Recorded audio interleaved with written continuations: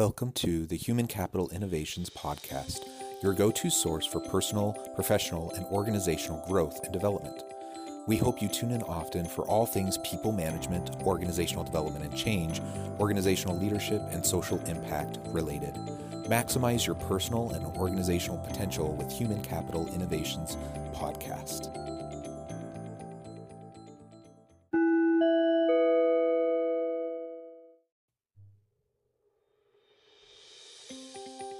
Welcome to the Human Capital Innovations Podcast. In this HCI podcast episode, I talk with Marcy, Westcott about the importance of mindfulness and implementing mindfulness in the workplace.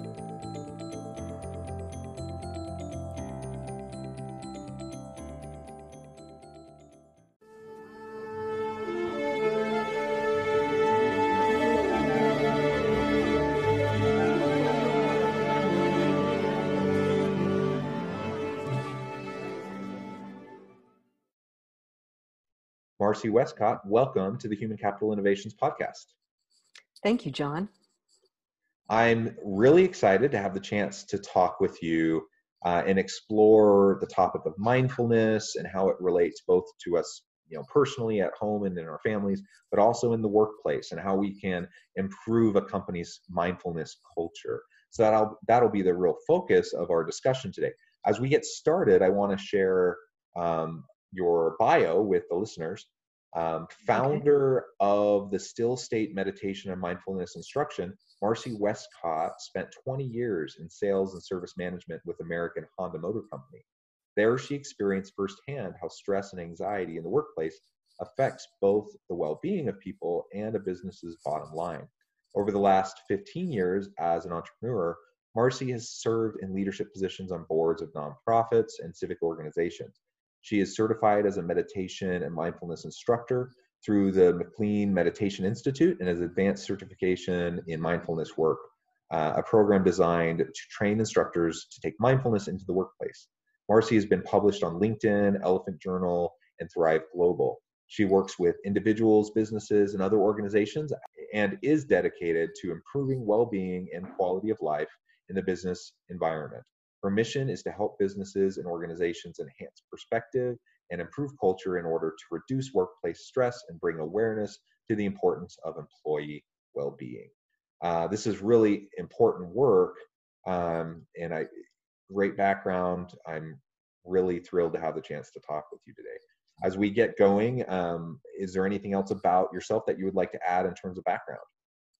Well, first, thank you for reading all of that. I know it's kind of a mouthful. My mission really is to help end suffering in the workplace. There's just a tremendous amount of suffering going on right now. And unfortunately, a microscope has been placed on that with the current situation that we find ourselves in regarding the pandemic. But I also want to just mention that another mission that I have is to dispel the misconceptions around mindfulness work and meditation, because those misconceptions are many. And it's really something that prevents us from being able to experience the multitude of benefits that those things have. Yeah, I think so. We throw around those terms a lot, and I think sometimes people don't have a real great grasp or understanding of what they actually mean in practice. Maybe conceptually they do, but in practice and what that can actually look like, we don't always get that. And particularly when we talk about bringing it into the workplace, I think there's, we see sometimes in movies or TV shows, and we see caricatures of it, but Absolutely. I'm not sure we always see like really successful implementation of some of those types of practices. So I think this is a good opportunity to discuss all of that. Yeah, and if I can just add to that, I think it's really helpful and beneficial to really define what mindfulness is, because as you said, the media sometimes presents a little bit different picture of it, but mindfulness can really be defined very simply by paying attention to what you're doing while you're doing it with a non-judgmental attention. That's really, in essence, what mindfulness is. And when I say non-judgmental, I'm talking about without evaluating and without analyzing, because from the time we're born, we're really trained to view the world externally. And this shows up in, lots of different ways, most of which are unhelpful. When you aren't focused on the present moment, you may be projecting about the future or ruminating about the past. But when your attention is there, it creates stress. And stress has just a whole variety of different problems and challenges that it presents to us. And those challenges don't show up anywhere more prevalently than they do in the workplace. Yeah, absolutely. And you mentioned stress, and really this is a time of heightened stress, heightened anxiety, lots of uncertainty, people juggling. We talk about work-life balance in a normal world, but that's even more complicated now with so many people working from home. And if you have kids at home and they're trying to do school, and you're trying to balance work life, family, home, school, all that stuff, it can be incredibly difficult.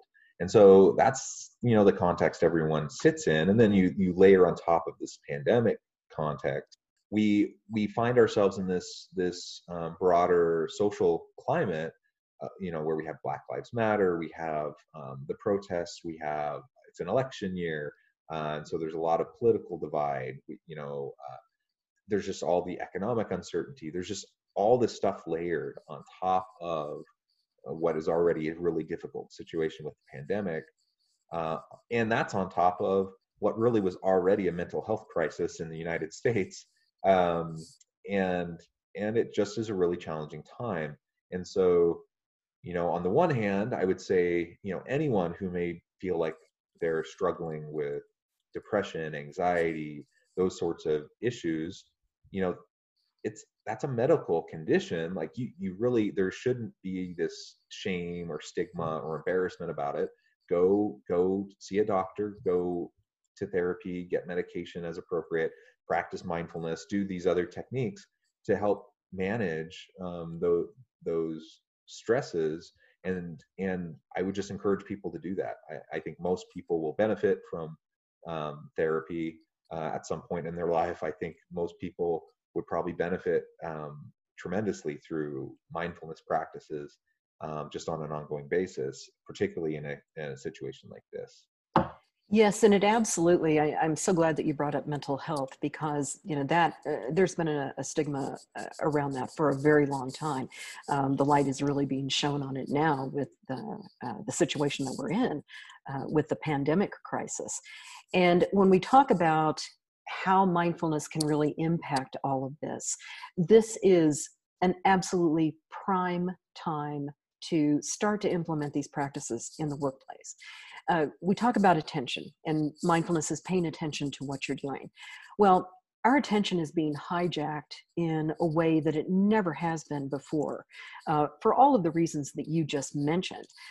This landscape that we're in with the pandemic crisis, and so we have lots of phrases that we like to use in mindfulness instruction about attention.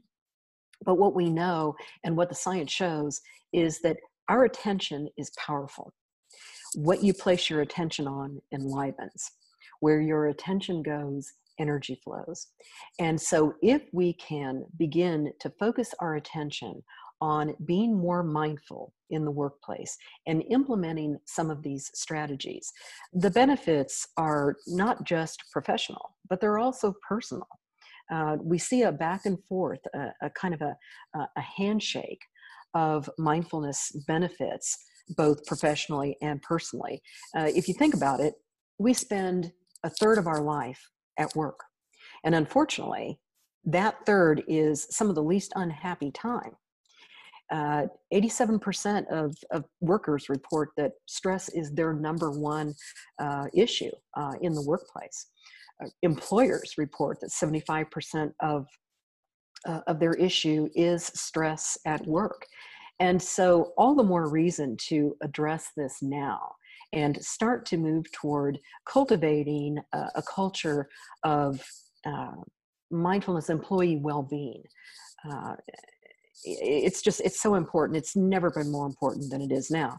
And quite honestly, I believe that once we go back to some semblance of a more normal, type of environment, once this is all over, we're going to appreciate even more the ability to be more mindful, both personally and professionally. And we're going to be able to appreciate connection more than we ever have been before. Yeah, and I sure hope that's the case. And I think it can be, as long as we give proper attention to it now. This is a really great time for organizational leaders to really be thinking about how they can build in these types of practices uh, to drive greater creativity, innovation, productivity, mental health, all these positive outcomes for individuals and the workplace itself. This is the time that they can really be doing it, because this is a time of disruption. This is a time where everything is being shaken up, and really leaders have to question everything that they've taken for granted. We just considered this is the way it has to be, check, check, check, all these different elements, and now all that's thrown up in the air, and we realize there's probably a lot of things that we were doing that weren't necessary in the past that we just took for granted. And inertia is a powerful thing, and it's difficult to challenge the status quo, even when there's an acknowledgement of potential harms.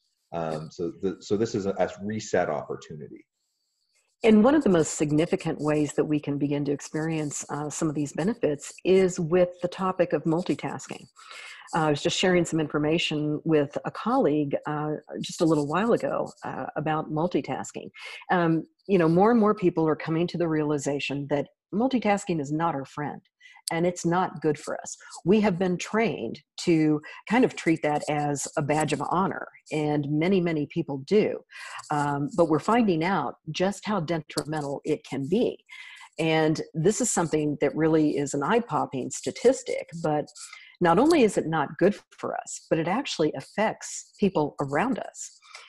Just recently, they came out with some new statistics that multitasking actually reduces your IQ by 11%. And it reduces comprehension by 17%. And then when you add on to that you're actually affecting the people around you, we say that stress is an emotional contagion. Well, multitasking is becoming a contagion also.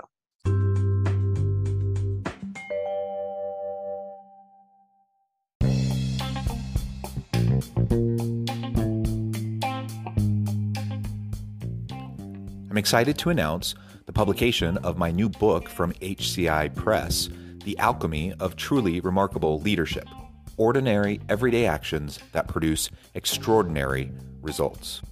Consider how the nature of work has shifted over the past 50 years. With increased globalization, rapid technological advancement, and the shift in economic composition, the average job of today looks very different than the average job of 50 years ago. What will the jobs and organizations of tomorrow look like? Moreover, what does this all mean for organizational leaders? What are the core competencies and capabilities of organizations and their leadership that are prepared for continued disruption and geopolitical and socioeconomic shifts? Regardless of what the future holds, increasingly, leaders need to be socially minded, data-driven, decisive, champions of talent, and disruptors of the traditional notions of leadership, teams, organizations, and work. The Alchemy of Truly Remarkable Leadership will help you to explore your own leadership competencies and capabilities and consider ways to apply and implement them into your workplace and personal life.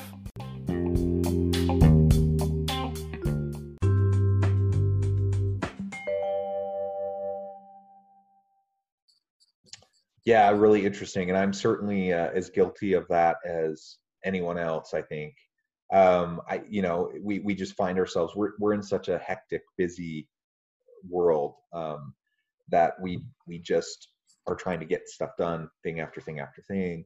And that's really why mindfulness is so important, because it helps us to to calm our mind, to just be present in the moment, give our focus to what we're dealing with right now.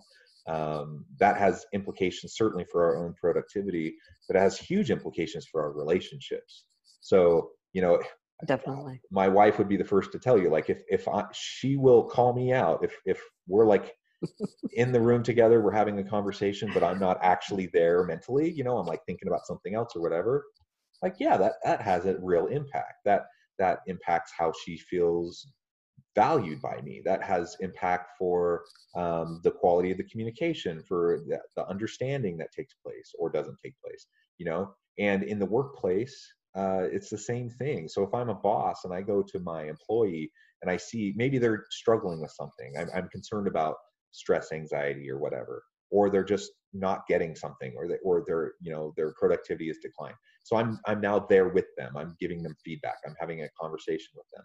If I'm not truly mindful and present in the moment with them as we're having that dialogue, then probably what's going to happen is that instead of them feeling supported and strengthened and empowered to learn and grow and improve, they're going to feel, rightfully so, that I have some other agenda, that I'm focused on the next thing. They're not that important to me, and it's seen as a more punitive act, even if my intention is actually pure, and I actually just want them to feel empowered.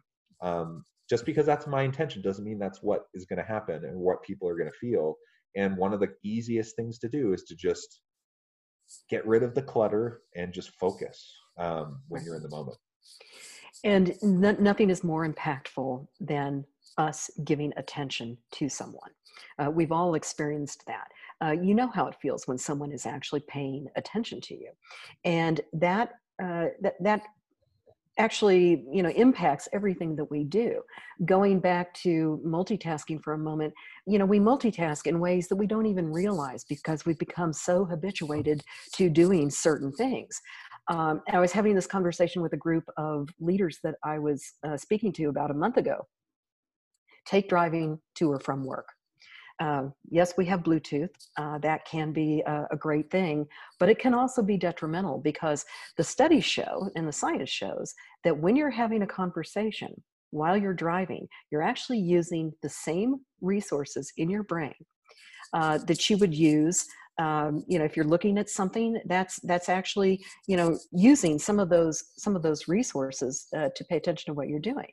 And so ultimately, what happens is when those resources become stretched, then we actually may not see, some obstacle in the road. It can actually create accidents. And there's a study that says that 47% of people spend 47% of their day in a state of mindlessness. Mindlessness leads to accidents. Accidents lead to 47%. And some of that 47% is probably when you're driving to and from work. Yeah. You're focused on something else. But, this has tremendous impact for businesses just from a safety standpoint. Think about if you're a utility company and you have workers out, working on the utilities. If they aren't 100% focused on what they're doing, accidents happen.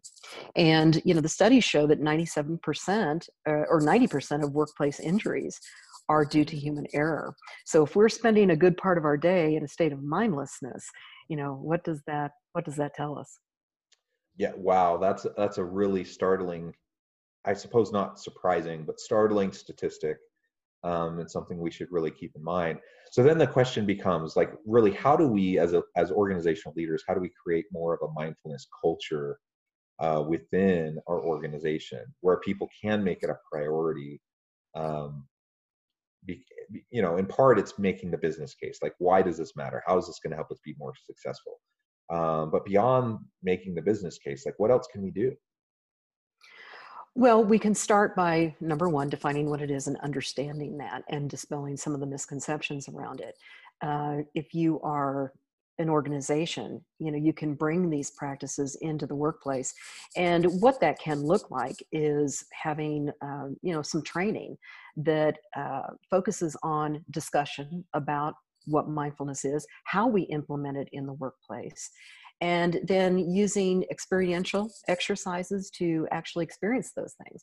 A very, very simple one that I train anytime I'm talking to an organization is what we call a mindful moment.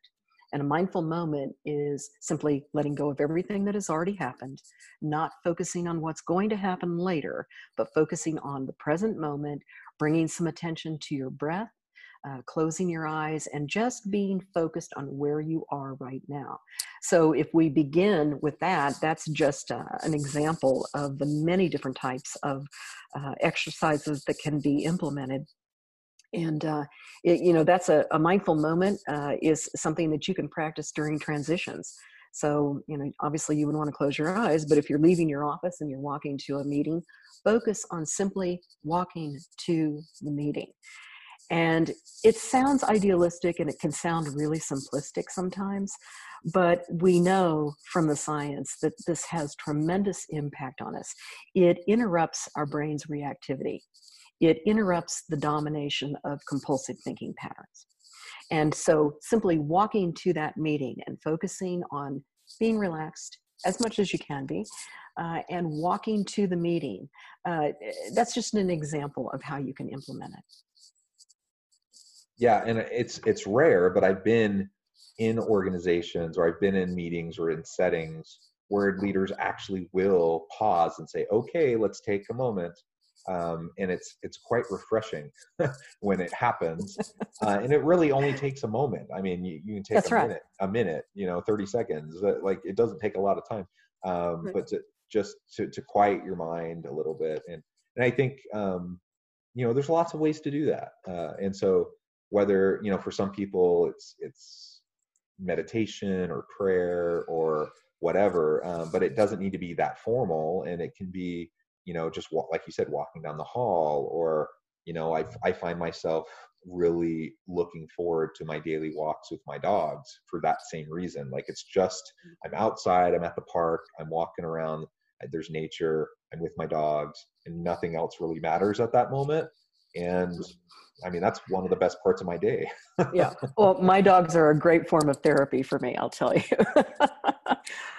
But yes, you're absolutely right. And, here's another thing that, leaders are oftentimes very much at odds with this, but slowing down and then paying attention has a profound impact on not only your own well-being, it impacts your productivity. It impacts your efficiency.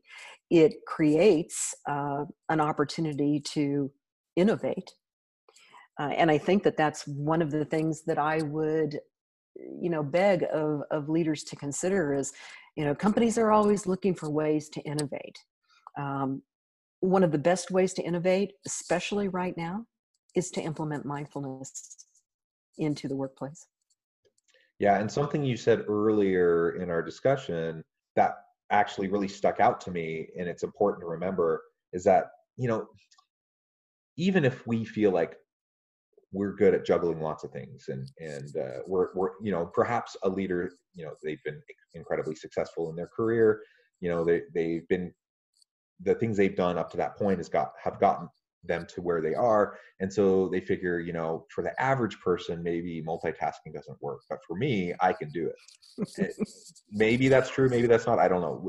That's kind of beside the point though, because like you said, ultimately what they're doing impacts everyone around them too. And they're modeling and setting an example, and there's just the very real interactive impacts of having, a leader, juggling and multitasking all those things all at once, and how that affects other people. So, even if you think that you're really good at it and that you can do it effectively when others can't, it's worth considering maybe you need to make a change too, because that will affect those around you. Yeah, and employees are always looking to see. I had someone tell me once that my employees were like my paparazzi. They're always there. They're always watching you. They're always looking to see what you're going to do next, anticipating what might happen next. And so as leaders, if we can lead and lead by example, that filters down throughout the entire organization, and it really improves the culture. And the bottom line is profitability. Study after study after study shows that mindfulness increases productivity, and it implements that, or it increases the bottom line, particularly when we talk about healthcare costs. Stress is the leading cause of high healthcare costs, and it manifests in a lot of different ways. What's one of the biggest costs a business has? It's healthcare. And so, you can look to lots of companies that have been leaders in this.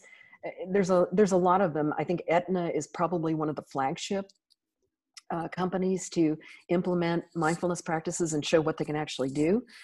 Aetna's results showed that they improved their bottom line by $3,000 per employee per year. That's huge. And if it works for Aetna, it's going to work for other businesses too. Google, Facebook, Intel, Goldman Sachs, LinkedIn. The list is long of businesses that are doing this, and about 20%, it increases about 20% per year of businesses that are beginning to do this because they're seeing the results. They're seeing the results in the bottom line. And ultimately, that's what businesses are after. Yeah. Oh, excellent. And I appreciate all of those statistics to support what you're saying too. So if anyone has any doubt or any question, it really does matter. This has been a really fascinating discussion. Unfortunately, we're about out of time, but before we part ways, I want to make sure I give you a chance to share with the listeners how they can get connected with you, learn more about what you're doing, and reach out. Sure. There's a variety of ways you can connect with me. You can connect with me on LinkedIn, on Facebook. My company is the Still State Meditation and Mindfulness Instruction. You can go to my website, which is thestillstatemeditation.com, and reach me there. And I look forward to being able to spread the word and help other businesses and organizations implement these practices because it's so needed right now. Well said, well said. And I hope that my listeners will take advantage of this opportunity, reach out to Marcy, get connected.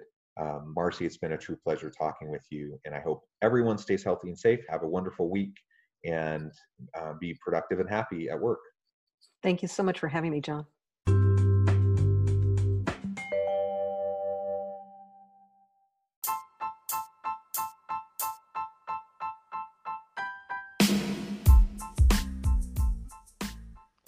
We are excited about the launch of HCI's new magazine, Human Capital Leadership. Human Capital Leadership is a free, interactive e-magazine designed to help individuals, leaders, and organizations find innovative approaches to maximize their human capital potential. We will be publishing issues quarterly in August, November, February, and May. Check out the first issue and let us know what you think.